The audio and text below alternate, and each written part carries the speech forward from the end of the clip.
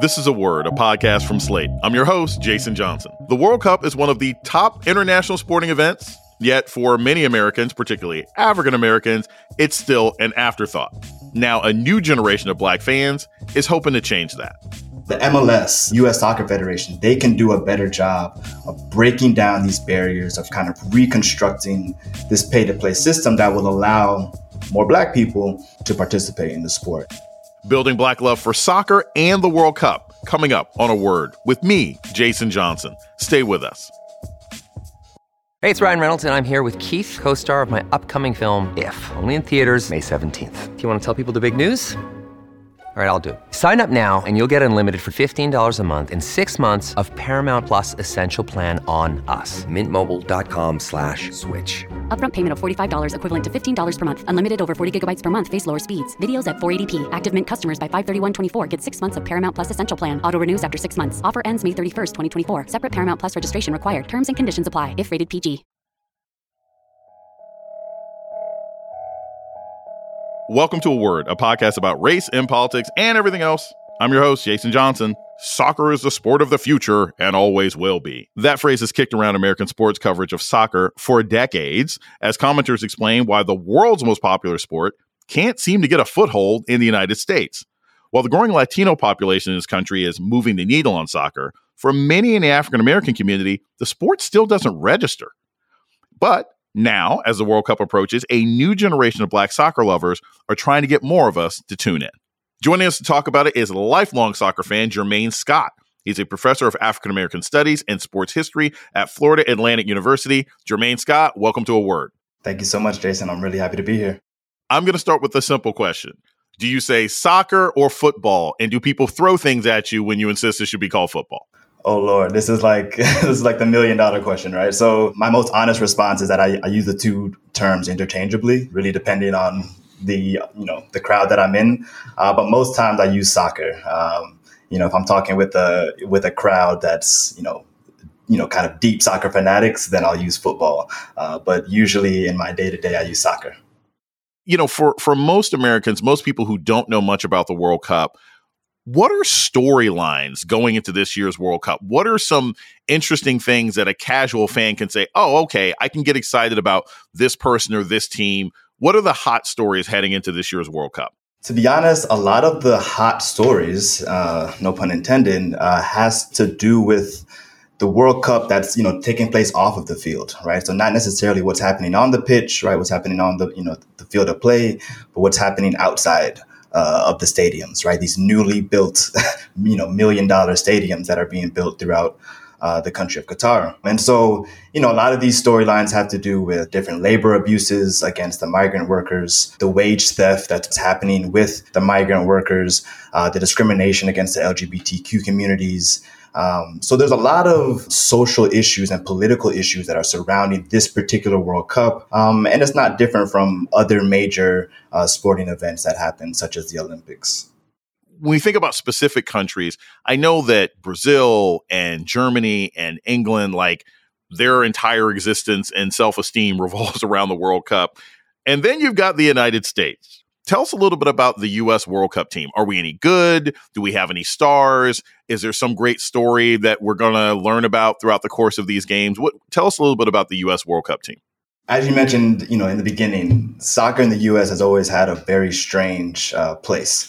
And so there's always been this push to market soccer as a very American sport, right? We kind of want to make this sport our own.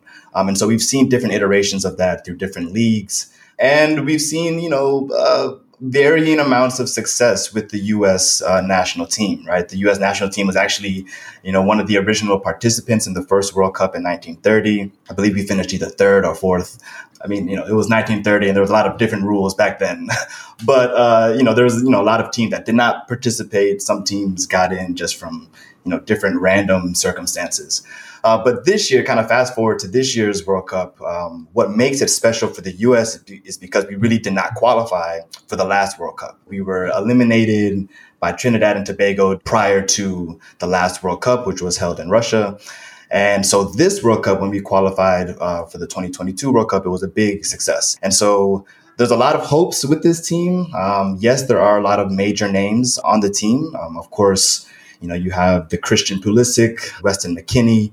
Christian Pulisic plays for Chelsea in England. Weston McKennie plays for Juventus in Italy. There's a number of MLS players, Major League Soccer players, so domestic players that are joining the squad. There's a lot of optimism, a lot of hope about this team. Again, it's a young squad, it's a fresh squad. However, the soccer tradition in the U.S. is not as rich and is not as deep as the other countries that you mentioned, like Brazil and Germany. And so it's going to be interesting to see how we perform, at least in the group stage. What are the stages for the World Cup? Now, I understand that you have to qualify. So we have sort of qualifying matches. You got to play a bunch of different people. But how does the World Cup actually play out? What are these groups? How do these groups interact with each other? And how does that lead to the final game? We begin with the group stages. So there's 8 groups of 4 teams. And the group stages comprise of each team in the group playing against each other. So it's like a round robin tournament. So each team plays each other once.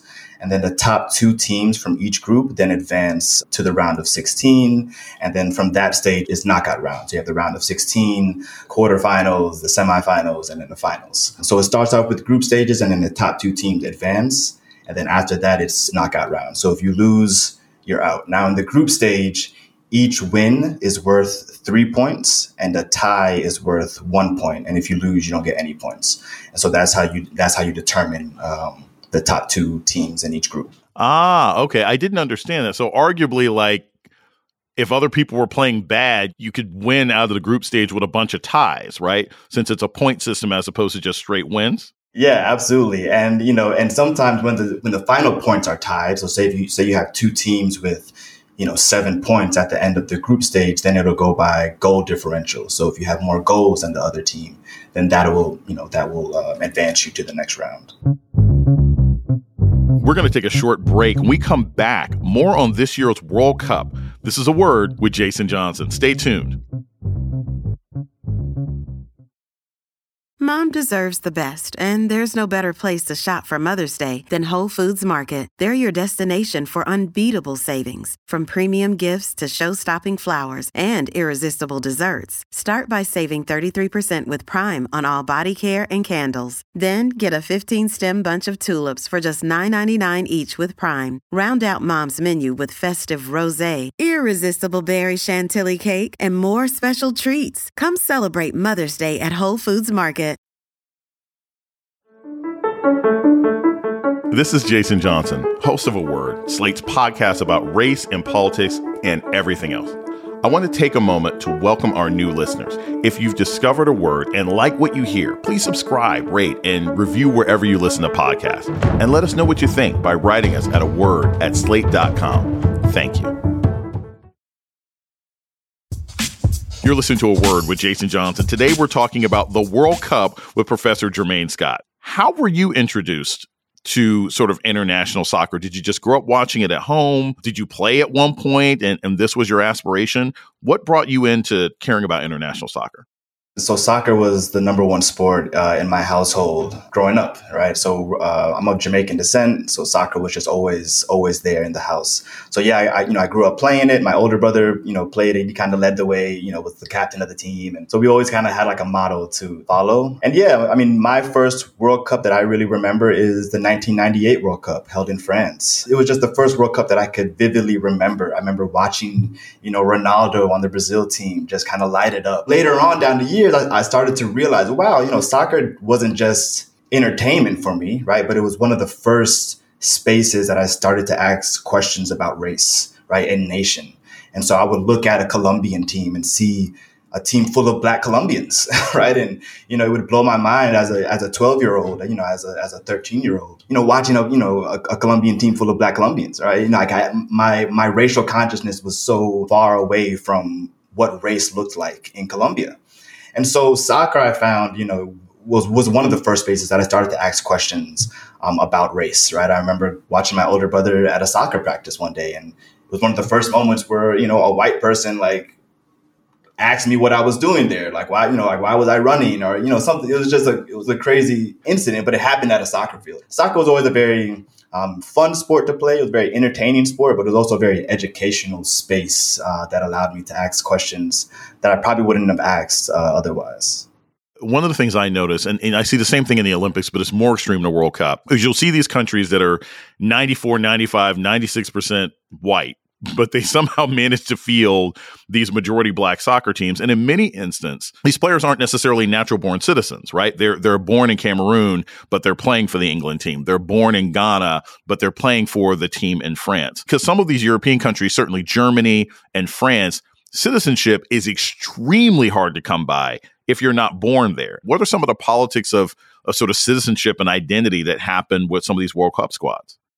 Yeah, so a lot of these international teams use, first generation, second generation, third generation players, right? So a lot of times we'll have, players that, whose parents were born in Senegal, they may have been born in France, right? And so, or they may have been born in Senegal and then traveled to France, right? Attained citizenship, and now they can, play for France. Or vice versa, right? We have, a Senegalese player, Sadio Mane, right? Where I think he's really kind of, challenging this trend for a lot of players to kind of return back to their African nation, right? A lot of African players, or a lot of players of African descent often play with the European nation, right? And that relationship is, we had to talk about it. That relationship is a relationship, shaped by a history of colonialism, right? And so, Senegal and France, right? Ghana and England, Nigeria and England, all of these colonial roots and colonial relationships are now kind of oozing back out in the contemporary moment. And we see this on the soccer pitch, right? Qatar itself is a very interesting case study when thinking about citizenship and thinking about what does it mean to be a citizen in Qatar, where we have this academy called the Aspire Football Academy and this initiative called the Football Dreams Program, where they're basically recruiting soccer players, soccer talent around the world, particularly in Africa, and bringing them over to Qatar, right? Putting them in, this academy, and over a number of years, they can become Qatari citizens, right? So when we watch the Qatar national team, we'll see a lot of African players, right? We see a lot of players of African descent, and that is because of Qatar's finessing of these kind of eligibility citizenship rules, that have been in place.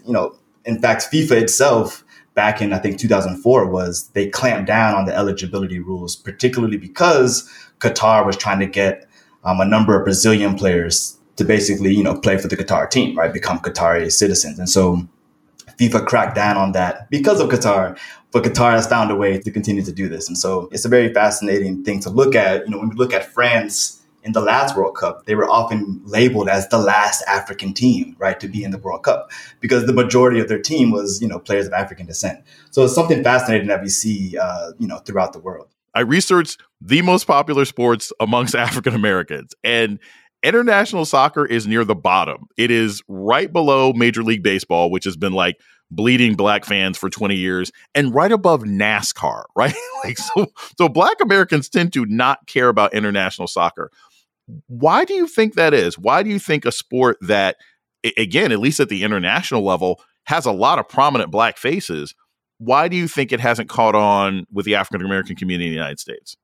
There's two answers to that. The first answer is a historical answer. The second answer is an economic answer. And so the history of soccer in the U.S., again, has always been this effort to Americanize the game. And we really see this take off in the 1950s and 1960s, particularly on the youth levels, where the game is marketed as, one, an American sport, as a suburban sport, right? As a sport for the suburban family, and as a safe sport, right? And so the way the sport was marketed, again, during the 1960s, at the same time where we have an increase of black players in basketball and in football, we see sport kind of marketed not only as a safe sport for the suburban family, but as a white sport, right? As a white American sport. That tag has, lasted, right? Up until this day, we still talk about, suburban soccer moms. So that's kind of the history of how soccer has become in the U.S., more or less a white sport, right? It was literally marketed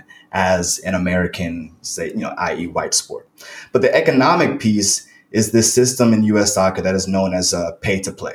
To participate in the best soccer leagues, to participate on the best soccer teams throughout the country is very, very expensive, like thousands and thousands of dollars, right? So it literally prices out a large segment of the country that I'm sure would naturally gravitate to the sport because of how little it requires to play the sport, right? I mean, all you need is a ball. If you have a rock or two, you can make some goalposts, right? And then there you go, you have your game. I think the two explanations, right, the historical and the economic, are related, right? And so to say that there's a pay-to-play system in the U.S. is to suggest that the U.S. wants to keep soccer looking like a certain part of the country, right? They want to continue to market soccer in a particular way. We see some changes, right? I mean, with this current U.S. team, right? I mean, as you asked me before, what's kind of special about this U.S. team? Another thing that's very special is that there's a lot of Black players on the team, right? So we're seeing a change, from the early days of the U.S. men's national team to now. We see a higher representation of Black players. But, the MLS, U.S. Soccer Federation, they can do a better job of breaking down these barriers, of kind of reconstructing this pay-to-play system that will allow more Black people to participate in the sport. And we see this throughout the world, right? In other countries, soccer is a very inexpensive sport to participate in, right? All of the soccer academies, you're getting scholarships to go to these academies, right? While in the U.S. we have to pay, right? And so there's all of these different economic and historical reasons why African Americans do not necessarily gravitate towards the game. Although there is a history of this. We just don't know that history. We're going to take a short break. When we come back, more about the World Cup and soccer in the United States with Jermaine Scott. This is A Word with Jason Johnson. Stay tuned. Without the ones like you who work tirelessly to keep things running, everything would suddenly stop. Hospitals, factories, schools, and power plants, they all depend on you. No matter the weather, emergency, or time of day, you're the ones who get it done. At Grainger, we're here for you with professional-grade industrial supplies. Count on real-time product availability and fast delivery. Call, click Grainger.com, or just stop by. Grainger, for the ones who get it done. You're listening to A Word with Jason Johnson. Today, we're talking about the upcoming World Cup with Professor Jermaine Scott. One of the things that's also struck me, the times I've paid attention to sort of European soccer, you have these consistent issues of sort of racial taunts and harassment. How is that addressed in the World Cup? I'm pretty sure they wouldn't want a bunch of people using slurs on an international stage. Right. FIFA has done a pretty poor job of trying to walk the line of being anti-racist while still laying down the conditions for racism to continue. Even on the World Cup, of course, we have instances of racism. The way FIFA responds, is to launch an investigation, right? And this is and it's not just FIFA. This is a lot of the governing bodies of soccer throughout the world. They'll launch an investigation. If they find evidence, that a racial slur or that racism occurred, punishments will be handed down in the form of stadium bans. So sometimes the teams may have to play in an empty stadium. Sometimes those fans will be banned either for a certain number of years or for life. So there's varying levels of punishments, but a lot of critics think it's not enough. And so there's a number of different ways that FIFA could respond. I think what's interesting now is, coming into this World Cup, there's a lot of political and social issues that are surrounding this World Cup. And the president of FIFA, Gianni Infantino, has come out and encouraged the players not to talk about these political issues, right? So he's basically saying, we're going to keep politics out of this tournament. It's very clear how FIFA wants to proceed. But it'll be interesting to see if we do have a racist incident, how FIFA will respond. What would playing well mean to our team? What should I be hoping that my U.S. team can do? I think playing well is to advance to the second round, right, which will be the round of 16. So make it out of the group.